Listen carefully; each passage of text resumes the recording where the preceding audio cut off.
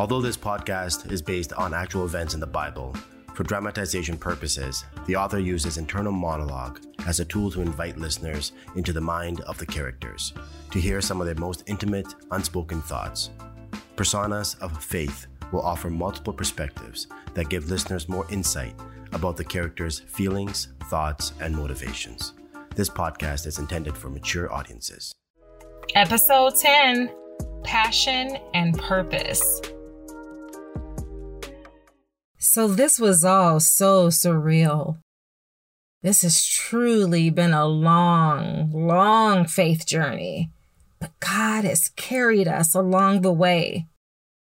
Ever since God told Abraham that we were to have a son, which first seemed like the impossible, quickly became reality because the Lord would not have it any other way. I've been through so much with Abram over the years, dragging all of our stuff from place to place, sometimes not knowing where we would end up next. But we remained steadfast in our faith. When I first learned that I would be pregnant, it was the funniest thing. I mean, how could a woman my age give birth to a son?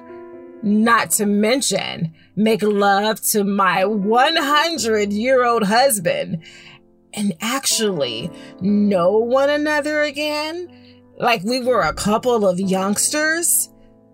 But I must admit, it was pretty nice.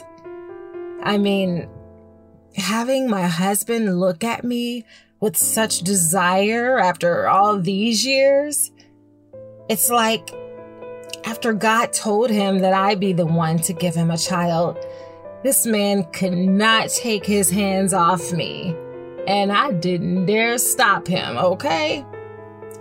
I felt so alive again, and not just my body. It's like our spirits became one whenever we laid together. I tell you this, it was like the intimacy in our marriage just got so much better. I've never shared this with Abraham, but although he tells me I'm beautiful, as I got older, I just often wondered if he still found me attractive.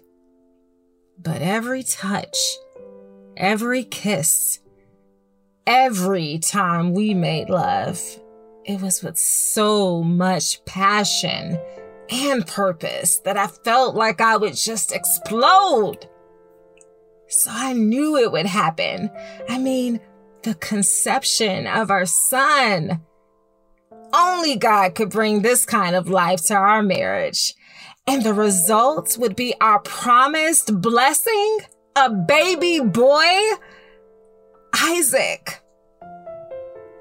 I didn't even have time to process what was going on, that I was actually going to have a baby.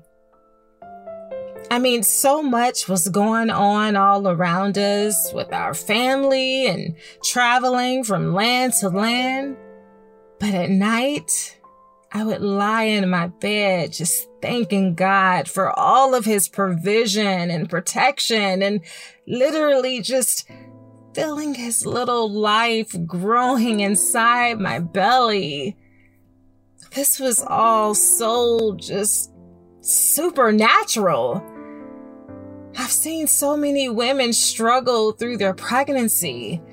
I mean, I was right there when Hagar gave birth to Ishmael, but it was like God's perfect peace provided comfort for my mind, body, and soul for the entire 9 months. And when that time came, it was like I released the most anticipated miracle to the entire world. The birth of our son, Isaac. From nurturing to breastfeeding, I felt as if I was a young woman in her prime. But I did it. We did it. No, God did it. And here, he's just so handsome and strong. And in 8 days, our son will be circumcised.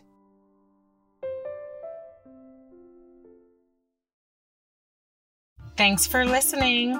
Don't forget to follow me on Spotify and tune in really soon for season 2. You don't want to miss it.